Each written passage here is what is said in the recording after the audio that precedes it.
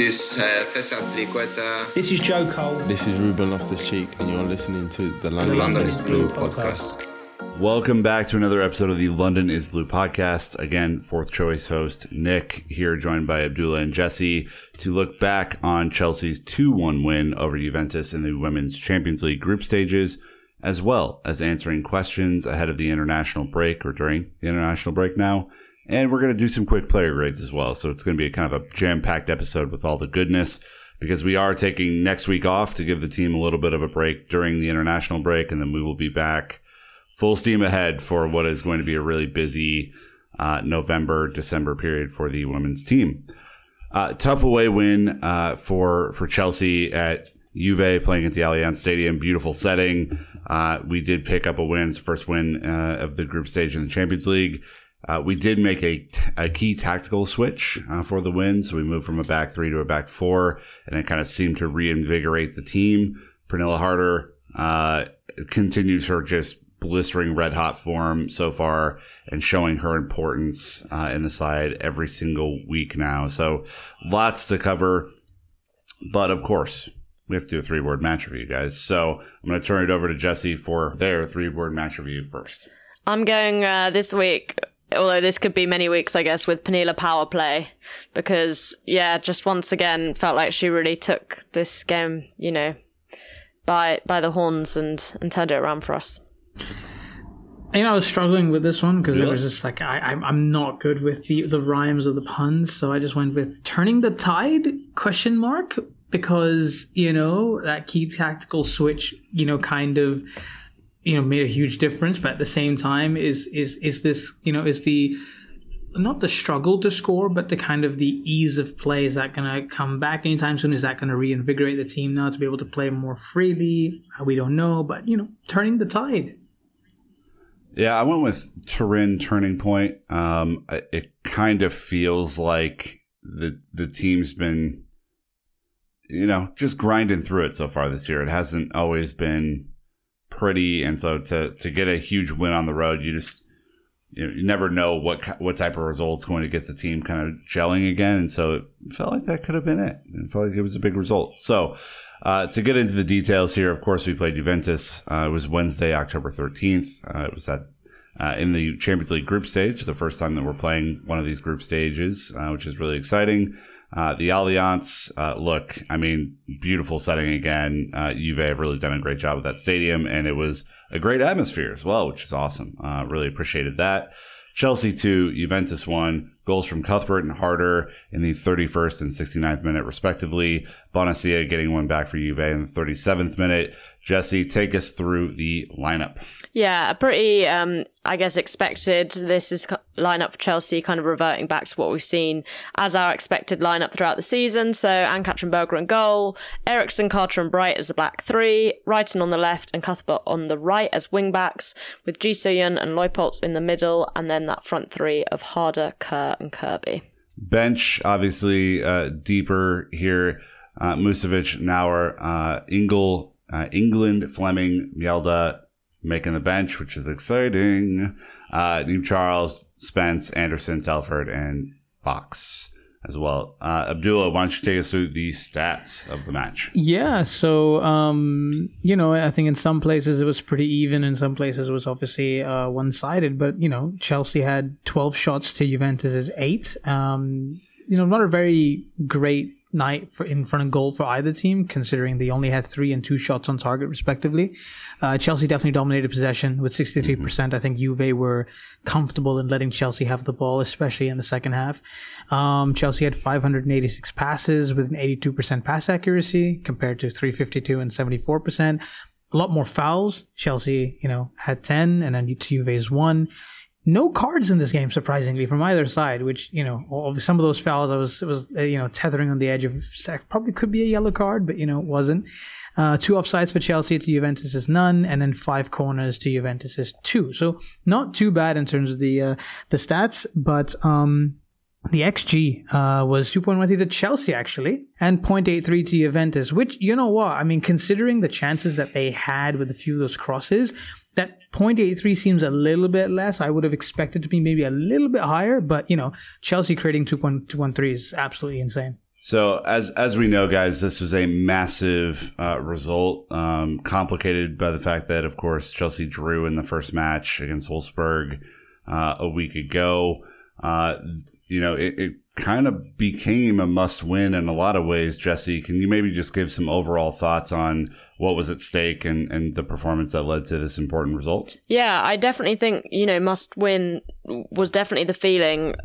It really felt like this was probably now the second toughest fixture, as well as the Wolfsburg away one, which will be the last game in the group. And it just felt really essential for Emma Hayes' side to feel like they could keep the pace with Wolfsburg, who basically thrashed Servette earlier in the evening. I think in some ways what's a kind of good thing to take away from this game is that Chelsea did come out with the win, but also that Juventus, I thought, looked really, really good. They looked really well organised, really defensively tight and super threatening going forward. And I think that's a great asset for Chelsea, knowing that Juventus will have to play Wolfsburg twice too. Wolfsburg also incidentally lost in the Frauen Bundesliga again today. So, there's definitely some frailties there. And this group has kind of been called the group of death. But, for Chelsea to get those 3 points from an away match feels like a really good basis for them to play the rest of these group games out, whilst also knowing that Juventus will hopefully potentially take points off Wolfsburg too. Well, and again, just as you get into group stage play, the math isn't that hard to understand, right? I mean, if you're able to gather early points ahead of what should be the two easiest matches against Servette, you should be in a pretty good spot to host Juve at home and then go on the road to Wolfsburg to kind of finish out the group. This was also kind of a meeting of familiar minds. Obviously, Montemurro was Arsenal's coach for a very long time. Abdullah, this is someone that Emma Hayes has had a ridiculous amount of success against from a playing style. But it was a tougher match than I think maybe we even gave it credit for heading into it. Can you maybe talk about her matchup with Montemurro and then obviously just how the game felt to you? Yeah, so I mean, if we just go over the record again, Hayes' record against Montemurro, it now goes to 12 played, of which 9 wins, 2 draws, and 1 loss, which is an absolutely insane record considering the battles that Chelsea and Arsenal have had over the years. And probably, I would have to say that this first game against Juve under Montemurro, against Emma Hayes, is probably one of Montemurro's best performances, though they lost narrowly. Probably one of his best performances as a manager against Chelsea. So maybe it just took a switch of team for him to show his true skill. But I think overall the game was pretty tense, pretty intense. Definitely wasn't something that Chelsea could go away with going, yeah, it's fine. We happen to get through. No, it was a proper away win. That you'd call an away win, and I think Montemurro got a lot of things tactically correct. I think his setup was good, and the fact that I probably want to give some credit to Montemurro and Juventus. I think the fact that they almost in some ways forced Chelsea to switch from a back 3 to back 4, which we'll get into a little bit later. But the fact that they're probably the first team realistically in a top game this season that's forced to switch probably goes to show that Montemurro was getting something right, and the fact that those crosses that coming in and Chelsea were looking a little bit vulnerable, I think was a bit of a nerve-wracking for all of us at the time. But overall, I think it was a very, very good win. I think probably Chelsea's best win of the season to date, just all circumstances put around and kind of the heading into the game and the importance of it. So yeah, good game overall. Yeah, I mean, I think, Jesse, we can't go too far into this without talking about Erin Cuthbert and her just incredible solo goal that she scored to open up the scoring here. I mean, talk to us about the move and then maybe give us a little sense of if this is something we can expect for her the rest of the season. Yeah, it's funny because in some ways I don't want to take it away from Erin, but it also felt like this was one of the real bizarre lapses from Juventus. But it was a gorgeous ball, a crossfield ball from Pernilla, and then Erin basically just goes past one defender, and then the rest of the defenders part the Red Sea to allow her to run into the area, as if they thought, I don't know, that she wasn't traditionally a winger or a forward. And so obviously as soon as she was in that position, she shot and finished really well. Yeah. Fantastic goal. Great to see goals coming from different places in the team. I think Chelsea have always had that string to their bow. But I felt like last season, Kerr and Kirby were such a focus that sometimes it felt like we were beginning to lose some of that. And I do think Cuthbert is such an exciting, dynamic player, and I worry at points that she gets shunted around this Chelsea team so much. She's like losing out on her development. It's easy to forget how young she is as a player, but I thought this was just a great moment for her to showcase how high her ceiling and her skill level actually is. Yeah, I was going to say, like, the thing that was funny about the move is that when she kind of got past the first defender, she took a bit of a pause before realizing that she could walk down Broadway and put it in. Like, it was just like, there's usually someone here to stop me. Like, why aren't they here? And great finish. Problem being, though, that we conceded minutes later, right? So this was not a kind of perfect first half. Abdullah, you've talked a lot about Bonacia. Could you maybe give us a little bit of a sense of her role, and then obviously talk about the goal? Yeah, no, I think Bonacia is one of those players that I think isn't talked about enough. She's probably Juve's best player, if not one of Juve's best player, just kind of mainly because of the way she's positioned the team. I mean, she is in her 30s, but she's just very much this attacking midfielders, / striker. She can kind of play in either position. She loves to make these late runs into the box, so she's extremely good at analyzing and kind of identifying spaces. And someone who can rather starts out wide, so you actually can call her, like, while she's a winger in terms of her positioning, starts out wide, can't play as a 10, can't play as a striker. She really likes to come inside and really make these intelligent runs across goal into the box, and usually you see her kind of popping up into different places, and kind of getting in there. And so I mean, we saw it all night against Chelsea, where she would either get on the end of crosses or she'd be giving the crosses, and you wouldn't really know where she's actually going to be coming from. And I think that was one of Juventus's main weapons, in the fact that unpredictability that Bonacia had, coming off on the right, coming into her left, and the thing is, her versatility is so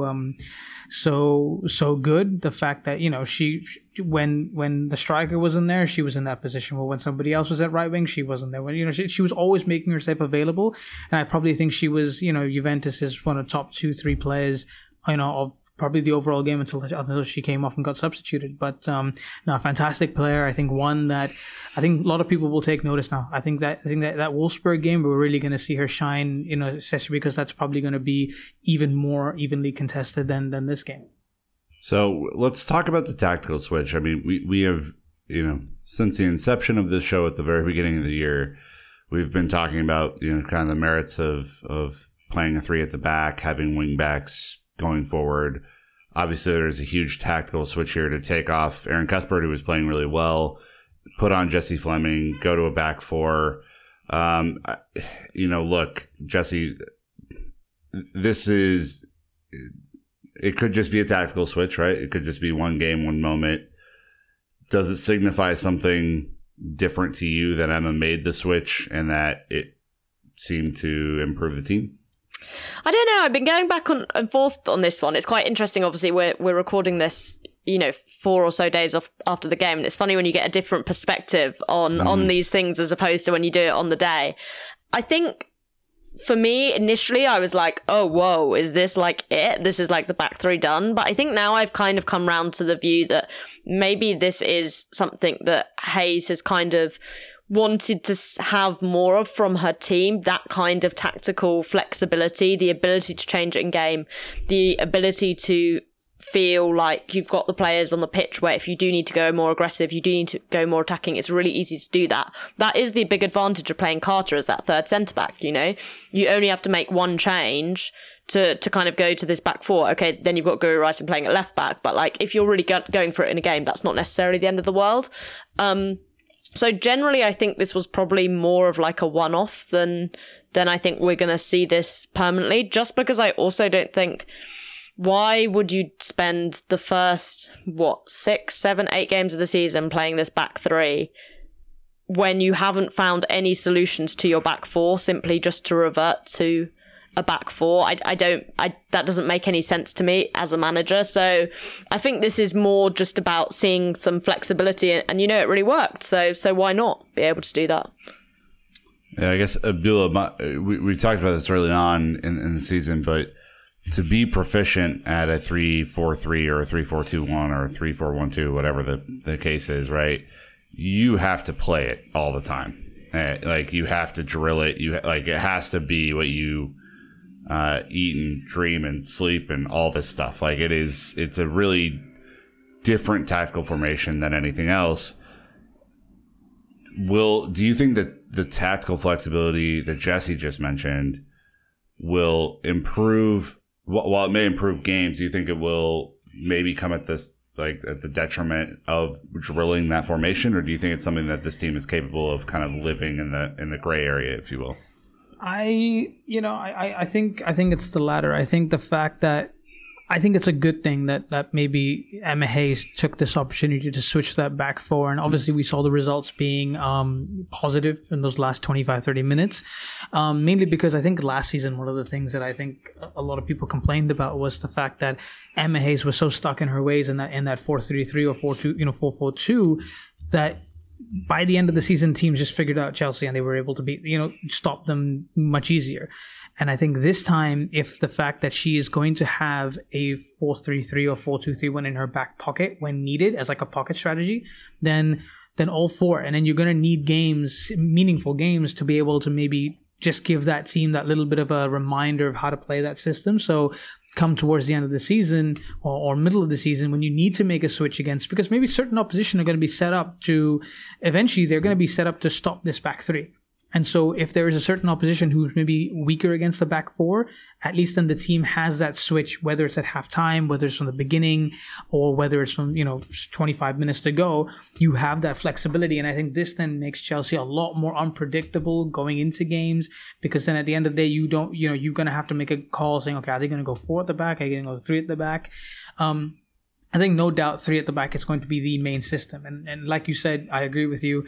You're going to have to eat, sleep, drink, do everything to be able to master and really get used to the system. But then once in, every other game when it's required, like maybe the Juve game did show that it was needed, then I think it's not a bad thing to have that at the back of your, the back of your sleeve and just say, you know what? Yeah, we can switch to a back four and catch teams off guard. And then they have to then react again to try and figure that out. And if it ends up winning you games, kind of just like it did, last week, then so be it. We got it.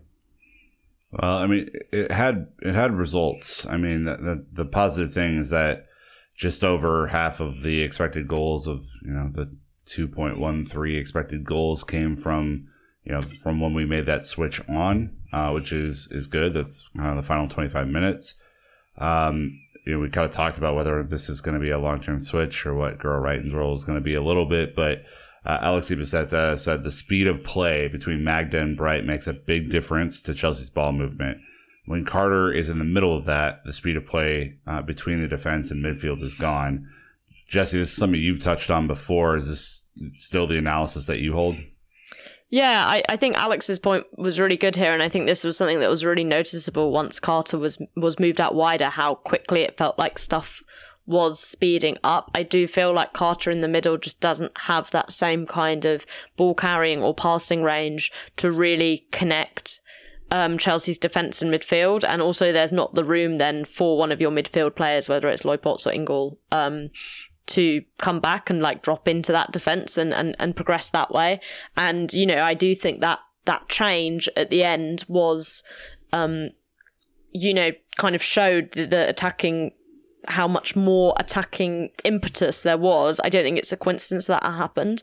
And for me, I still feel like, I even felt like the goal that we conceded is kind of a result of Jess Carter being in the middle of that defence, because, I think it's easy to look at Guro Reiten, who's tracking Bonacea's run, but you've got 3 central defenders and they're all marking Lena Hurtig.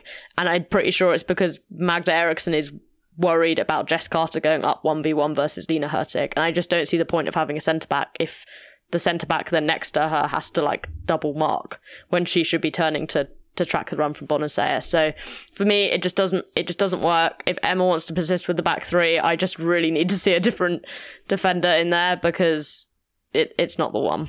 Do you feel like Carter out at right back ended up playing better? Do you feel like she had a better game out like when they switched to the back four, or is this just not her year so far?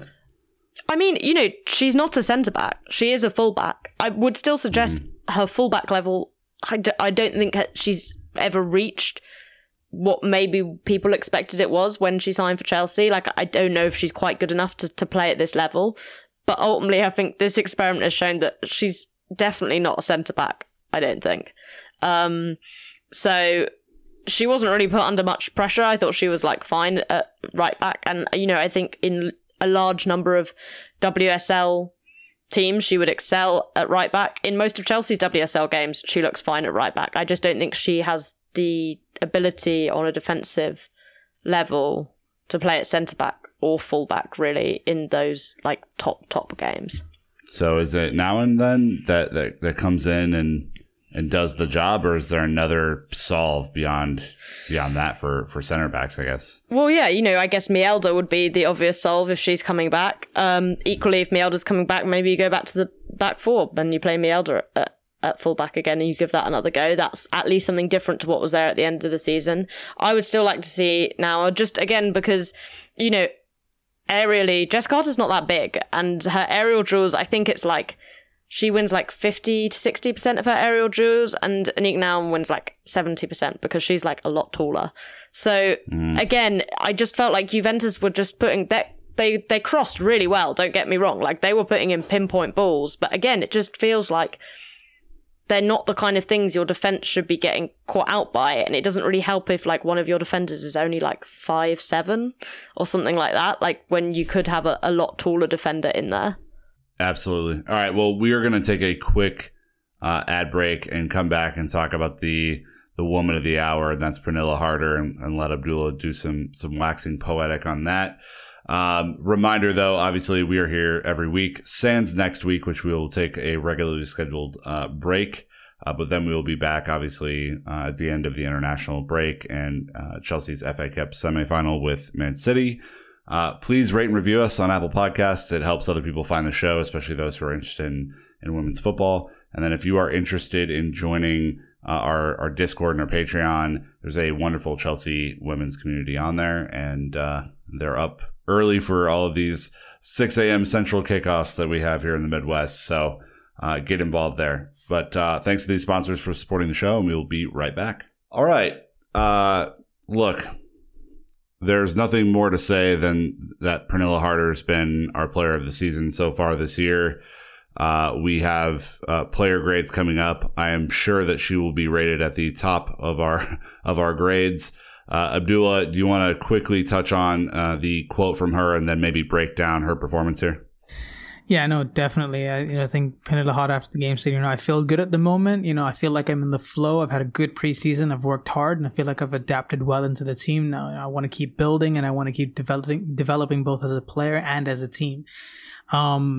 I think that says it all, and that kind of summed up everything that we've all talked about, whether it was last year or even this year, about Pernilla Harder, where she just needed time to settle into the system, settle into this team, and kind of gain that chemistry between the players. We've talked about other teams. Just take Everton, for example, where they've got like 8 or 9 new players, and they're struggling to get chemistry in like a few games, and everyone's like, such a good squad. Why aren't they playing well? If the fact that if Pernilla Harder has taken a season and a month or two to get used to the team, and she's one player, how can you imagine how it is for a team? So this just sums that up. And I think with her now, she gets what Emma Hayes wants her to do. And maybe last season there was an element of, am I really switching my role, to such an extent that I have to do something different to the way I was at Wolfsburg? She wasn't the, like at Wolfsburg, she was the one they built everything around. Maybe here she had to, obviously there was Kerr and Kirby around her.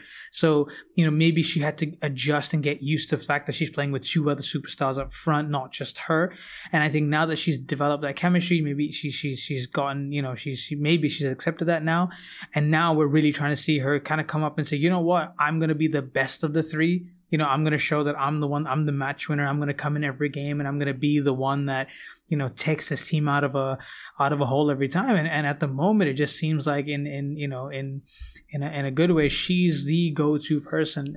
My only concern will be that if and when a team figures out a way to mark her out of a game in a sense, that'll be probably the only way. But then the thing is, the form that she's showing now and the quality that she has, I'm pretty confident that she can kind of outdo any defense and any sort of tactical plan, with the way her run is going. And if there's any chance of Chelsea winning, major silverware this season, Pernille Harder is at the heart of that. Yeah, I mean, Jesse, this is a big player who knows that she has an important role in the team. And it, to me, has seemed like she has come in this season and said, yeah, we have a really good squad. I think I'm the best player on the team. Which is, tough to say. I mean, there are a lot of really great players on the squad, but it just does look like, kind of your Jordan and I took that personally type of meme that's happening. I want to see that made. I need to see that. Yeah. I mean, are you getting that sense from her as well, that this is a player that is now just fully comfortable in the system and is going to kind of make her impact on Europe? Yeah, I think so. And I think also what I feel like I've noticed is it feels like other players have started feeling that too, and I think that's something that's easy to forget. When we talk about a player getting used to a system, we're also talking about the players around them getting used to playing with them. And I do think Harder is such a uniquely talented and clever player in a way that it makes it very difficult to kind of put it into words what I think she can do on a football pitch. But she's not necessarily a player like people are used to playing with. You look at like a Sam Kerr, she's a fantastic goal scorer, an amazing player to have in your team. But ultimately, you can put Sam Kerr in any team in the world. And I feel like people are pretty much going to understand that if you can get the ball to her in a box, she's going to score you 20, 30 goals a season. Pernille Harder, I don't think it's that simple. And I think what's really interesting is seeing, I was thinking about it with the goal against Leicester, Jessie Fleming pulling back that ball to Harder. There were a couple of moments like that I felt in the Juventus game where it was like players were actually picking up where they thought she would have drifted into and looking for her there. And I think what makes me really excited is she's got all these goals. So she scored in 3 consecutive matches, which is her longest run as a Chelsea player.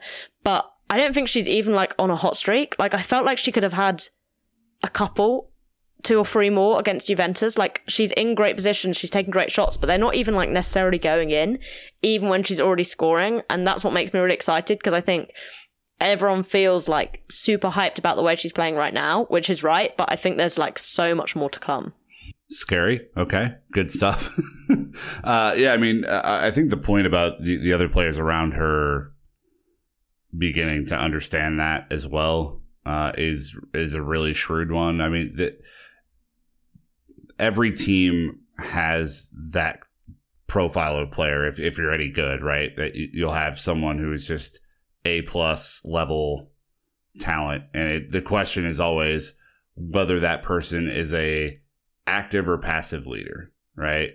She clearly is an active leader in the team. She clearly is leading by example with her effort, but then also with the end product as well now. And so yeah, that's kind of an interesting point that, we had 2 players last year really lead the team in Gerby and Kerr. They're not off to the best starts this year. I mean, they certainly are okay and they're doing well in the league, but in the Champions League, it seems to be like she's putting the team on her back and really rolling, which is good to see, because you need different players to stand out in different moments as well. Are we all in agreement that she is the standout performer of this match? Can we move that one on? I don't think we need a formal poll here. Yeah, 100%. Yeah, no arguments. Yeah, all right, good stuff. So where that leaves us, right? The importance of it is the table is tight in this group, right? Juve obviously beat Servette in the first round. Chelsea and Wolfsburg tied. Chelsea and Wolfsburg both won this week, which is important. Wolfsburg has a 5-goal differential, though, thanks to their absolute thrashing of Servette 5-0. Chelsea have a 1-goal differential, so they are in second place, tied on points. But yeah, certainly have not put it together offensively in any sort of way yet. And we talked about the missed chances versus Wolfsburg last week. So where that leaves us will be 2 ties with Servette coming up, the home and away tie, and then home to Juve, away to Wolfsburg to kind of close out this group stage. So lots of work to do still. I mean, this is, you have Juve on 3 points, Servette on 0. Servette, unfortunately, will be kind of the punching bag for this one, unfortunately, for the other teams. But you gotta win both those matches. Where we come back from a scheduling perspective is going to be pure madness. So November is going to get really hectic. So you're going to have to tune in to every single one of these matches. You have the 2020-2021 FA Cup semifinal versus, you guessed it, Man City on Halloween, October 31st. So that will be a really good way to come back from the international break, is straight into a semifinal. Then you have Villa away on the 6th of November. Then you get back into the Champions League against Servette on the 9th of November. You have Man City away on the 14th of November. You have Servette at home on the 18th of November, and then you're home to Birmingham City on the 21st of November.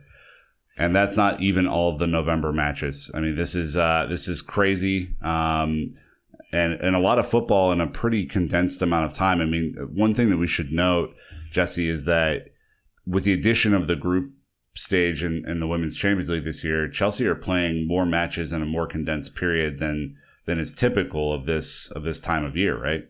Yeah, definitely. I mean, we have got out of the Continental Cup group stages, which is quite nice. We get a bye to the quarterfinals, unlike Man City, who have to play them, which I think really adds insult to injury of getting, first you get knocked out of the Champions League, and then you have to just play the Continental Cup ties with the normies in the group stage. The normies.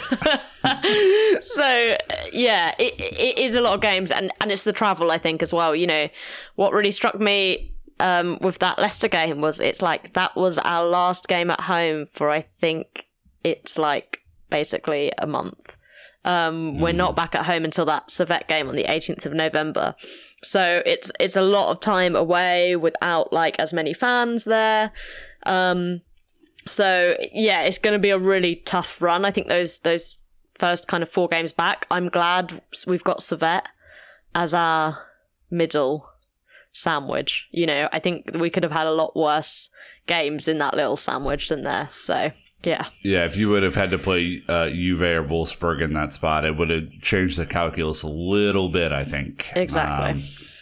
So yeah, that is the only kind of good news here. But Abdul, I mean, they're going to be away for 4 straight games and then home to 2 very winnable games, obviously. Do you expect that Chelsea will persist with the 3 at the back to start and then maybe change things up? Or do you think that there's a chance that they show some tactical flexibility, as we talked about, and maybe start in a 4 in any one of these away matches?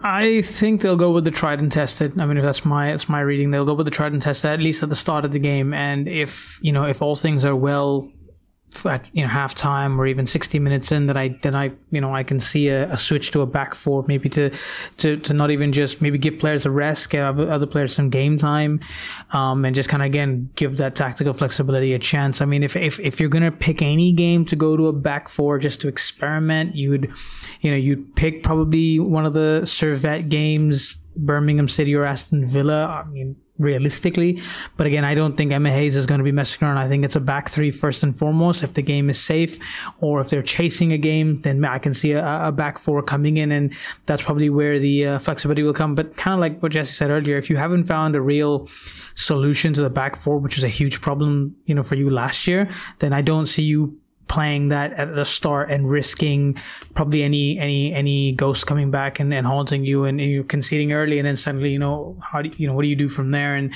you have to figure it out. No, but I think it'll be a back 3 at first, and then possibly maybe 1 or 2 games we'll see a switch to a back 4 maybe halfway through. Okay. Well, we're going to switch over to the quick mailbag portion of this episode, and then finish out with player grades through this international break. Obviously, we're titling this mailbag On the Defensive, because most of the questions that we got were about the defense and the personnel and all that kind of stuff. So I guess first question to you, Abdullah, I'll come right back to you. If we do go to the back four, and I guess we're kind of thinking about this from like a personnel switching standpoint, maybe mid-game or whatever. AJ 10 asks, who will be dropped from midfield? Is it either dropped or added, I guess, would be the scenario, depending on your 4-3-3 or 4-4-2, right?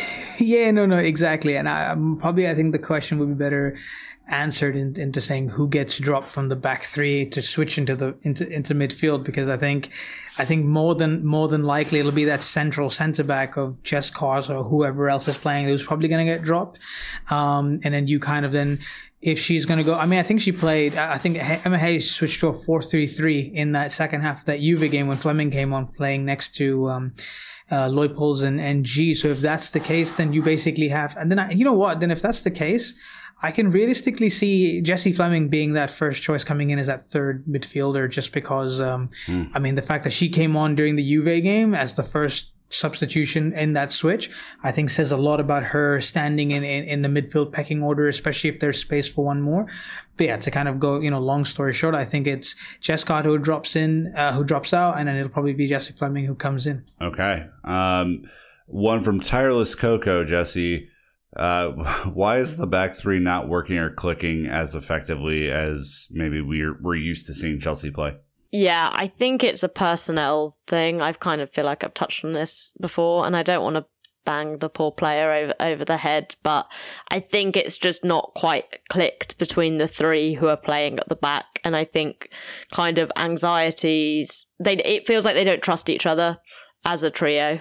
And I think that's leading to more errors being made and kind of poor judgments. It also kind of feels to me, and I don't know if you guys get this as well, that like we have a lot of odd puzzle pieces in this team, right?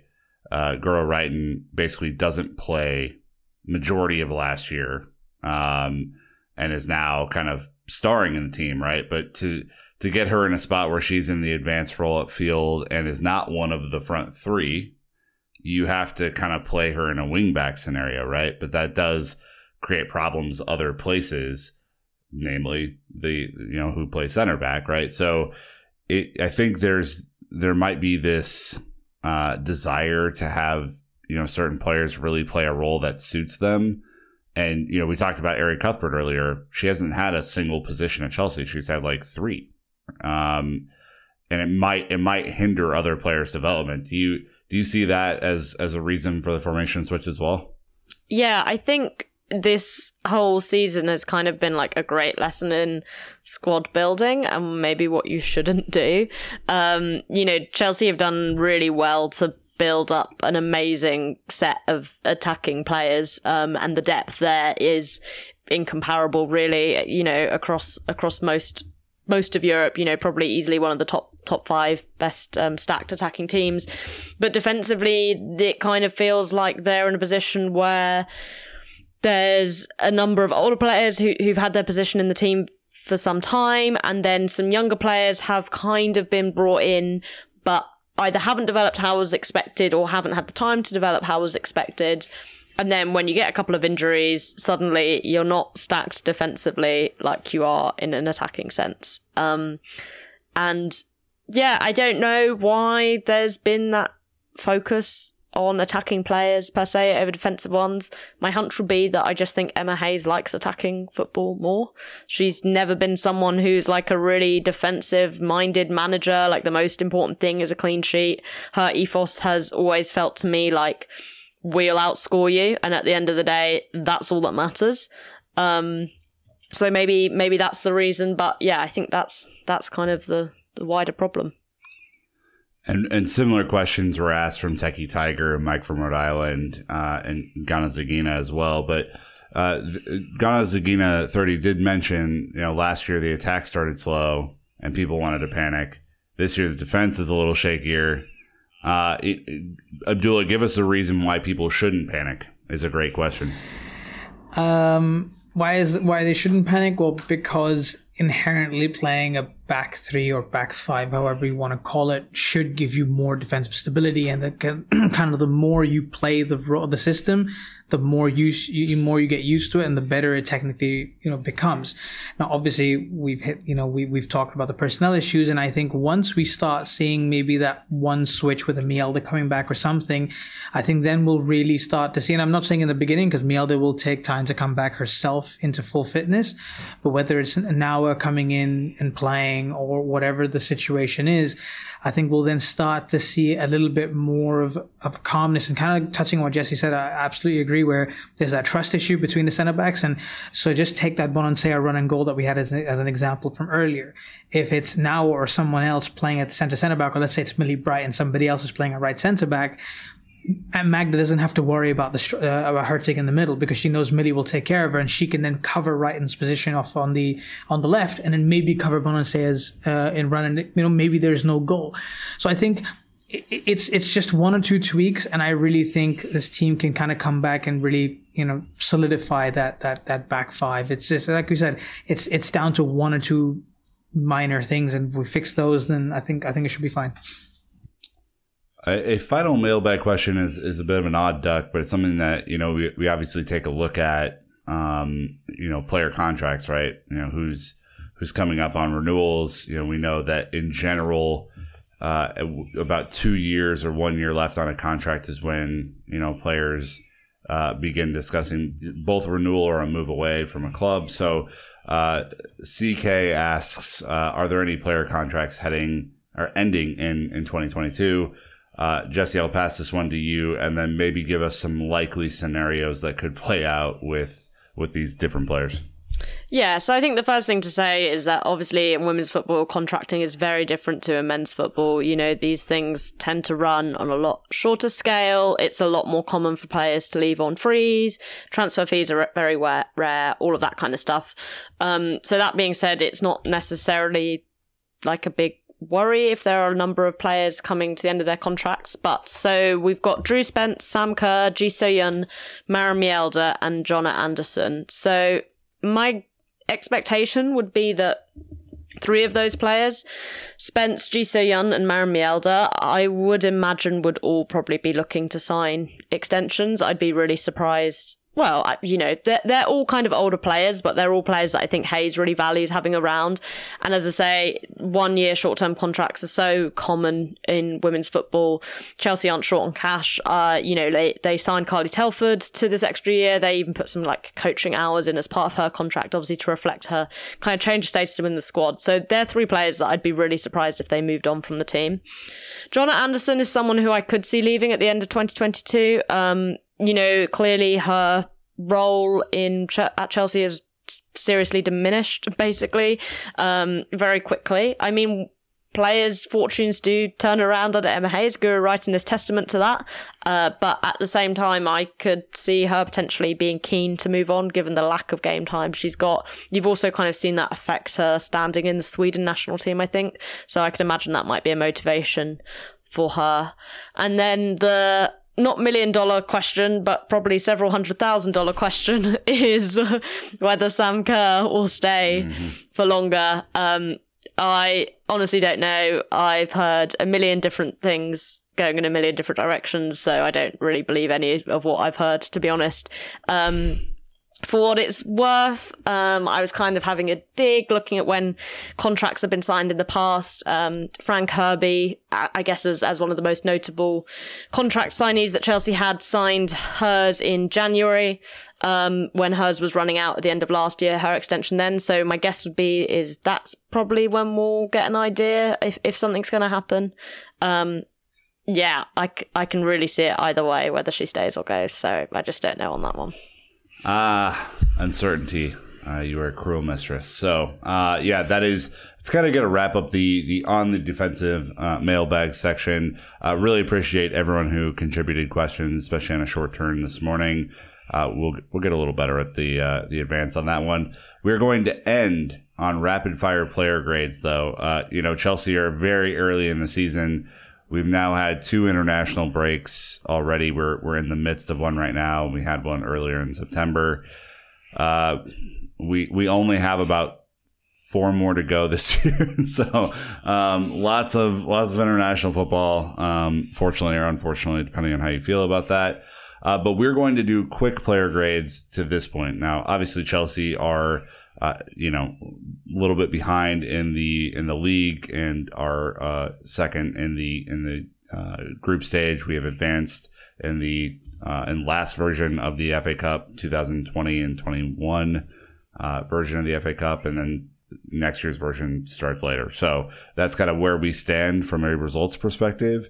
But we are going to quickly go through each player. I'm gonna rapid fire these out to Jesse and Abdullah, and we're going to get player grades from 1 to 5, 5 being the highest. So just so that we're all on the same page as to what that means.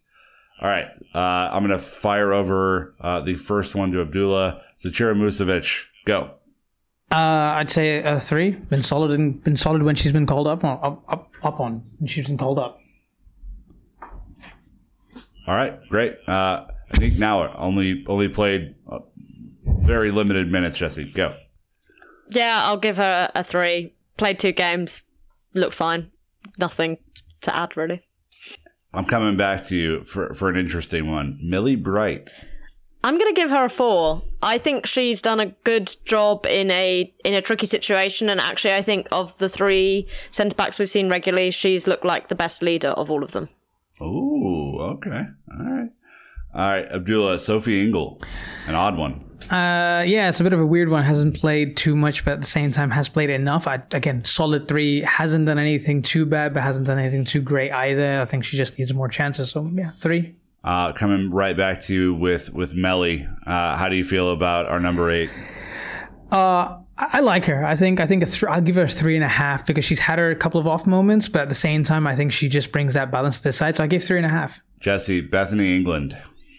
I'm going to give her a 2. I really love her, but I don't think she's made the most of the opportunities she's had in front of her. That penalty miss against Birmingham in the FA Cup was a big one, and I thought she looked decent against Wolfsburg when she played without having a huge impact. Okay. Coming right back to you with Ji So-yeon, everyone's favorite South Korean player.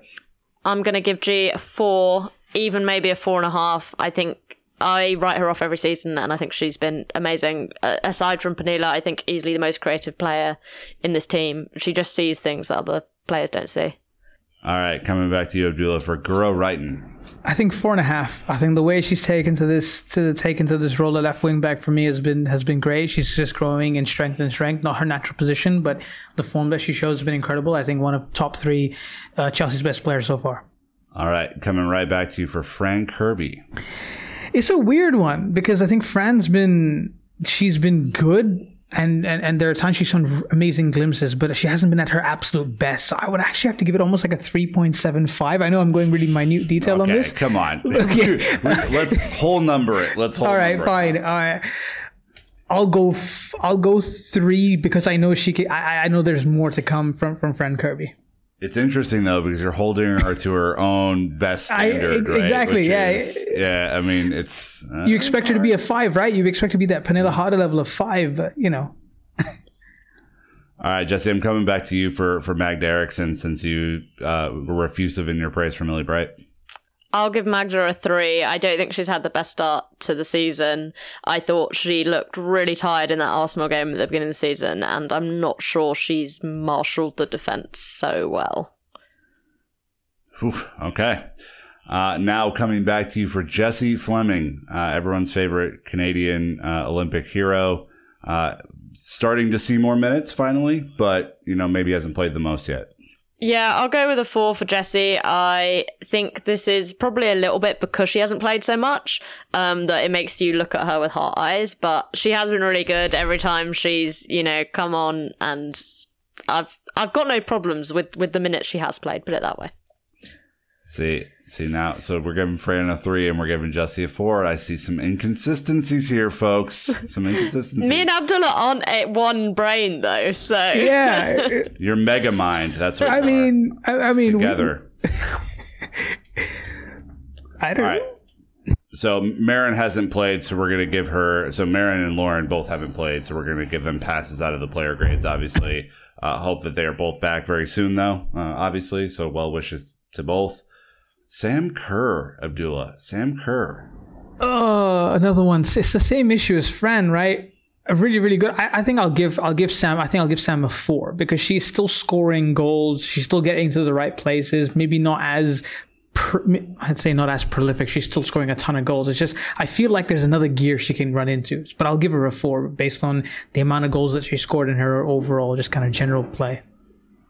Man, I'd flip your Fran and Sam. I think I'd really? go 4 for Fran and 3 for Sam. Yeah, because she's missed some really easy ones. Yeah, but that Wolfsburg goal, surely that gives her an extra point just for the Wolfsburg goal. Yeah, true. Oh, I forgot about the difficulty of goal matrix that we're adding into our calculus here. That's that's my fault. To be fair, Nick. To be fair, like. Sam Kerr's always been that kind of player that will get about 50 chances and she will like miss 20 easy ones, but then she'll score you 30. That's kind of how she's always been. So that's the reason why I just give her a 4.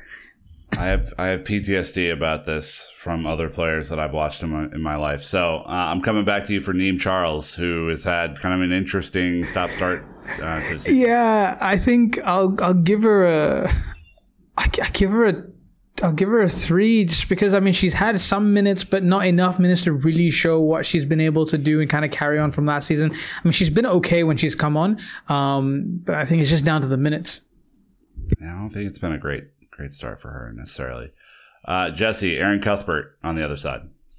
Yeah, I'll give Erin a 3. I think she's getting more used to that right wing-back role, and I think she's looked better in it. I'm still not sure about her defensively, what that looks like. So I'm going to go in the middle of the park. 3. You've got recency bias going on there, Nick. I just have a lot of time for Erin Cuthbert personally. So all right, we're coming back to Abdullah here for Pernilla Harder, a bona fide A5, right? I think I speak for all three of us when I say she's a 5. There's Chelsea's best player of the season so far, probably like Jesse tweeted out, has probably sewn up the player of the year within the first month and a half of the season already going through. So yeah, no amounts of words can just kind of describe how she's been. And I think we've waxed lyrical over the last 5-6 episodes. The real question I have for you, Abdullah, is you changed the player on the back of the shirt that you got about 15 times. Do you regret the decision that you've made? See, not necessarily, just because Guro has done equally as well, and she's also Scandinavian, so I'm doing Scandinavian reps. It's like I went from Pernilla to Guro, so it's fine.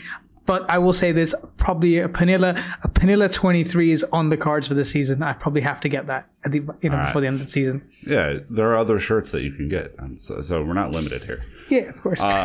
Look, Jesse, Drew Spence, obviously more of a super sub these days than anything.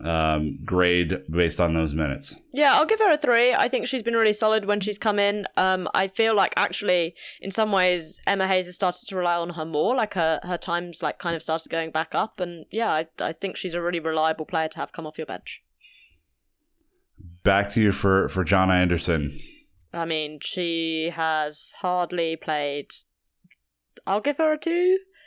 She hasn't really done anything wrong when she has played, so it's kind of hard to judge, but it's just I don't know what's going on there.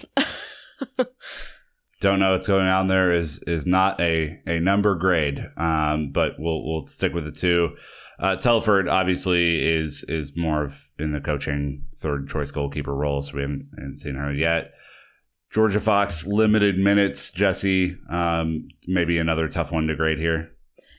Yeah, I'll give her a 3 because she's young and I think she's looked good whenever she has played, and her assist for that opening goal against Birmingham in the FA Cup was really, really good. So, all right. Last one, Abdullah, the notorious AKB, our beloved goalkeeper. Thoughts and feelings on her? That game against Wolfsburg was just this is miscommunication personified, for a couple of those goals. Yes, I know there were individual errors, but I haven't seen mistakes like that. I think she's been good. I think that game aside, she's been good. So I'll give her a solid. I'll give her a 3. I think I'll give her a solid 3. I think again can be better. Has had a couple of mistakes more than she usually would do, and again holding her to high standards that she normally has. So yeah, a solid 3. Okay. Some harsh grading in here. Some really harsh grading. I like it. That means we have a lot of room to grow throughout the season. We know that the players are listening to these grades. Absolutely. So, Of course. Step it up. Okay? Jeez. We can give you Nick's address. It's okay. If you need something, just go to Nick's house. At Nick Verlaney. Tweet at me, please. Again, we're heading into an international break. We're taking the next week off, so you won't hear from us the week of the 24th. However, we will be back for Chelsea and Manchester City in the FA Cup semifinal. Of course, we'd play them in a semifinal. And so hopefully Chelsea come away heading to another FA Cup final, obviously beating a kind of down Manchester City. So that is what's coming up for this show. Thank you all for listening. And until next time, Chelsea fans, you know what to do. Keep the blue flag flying high.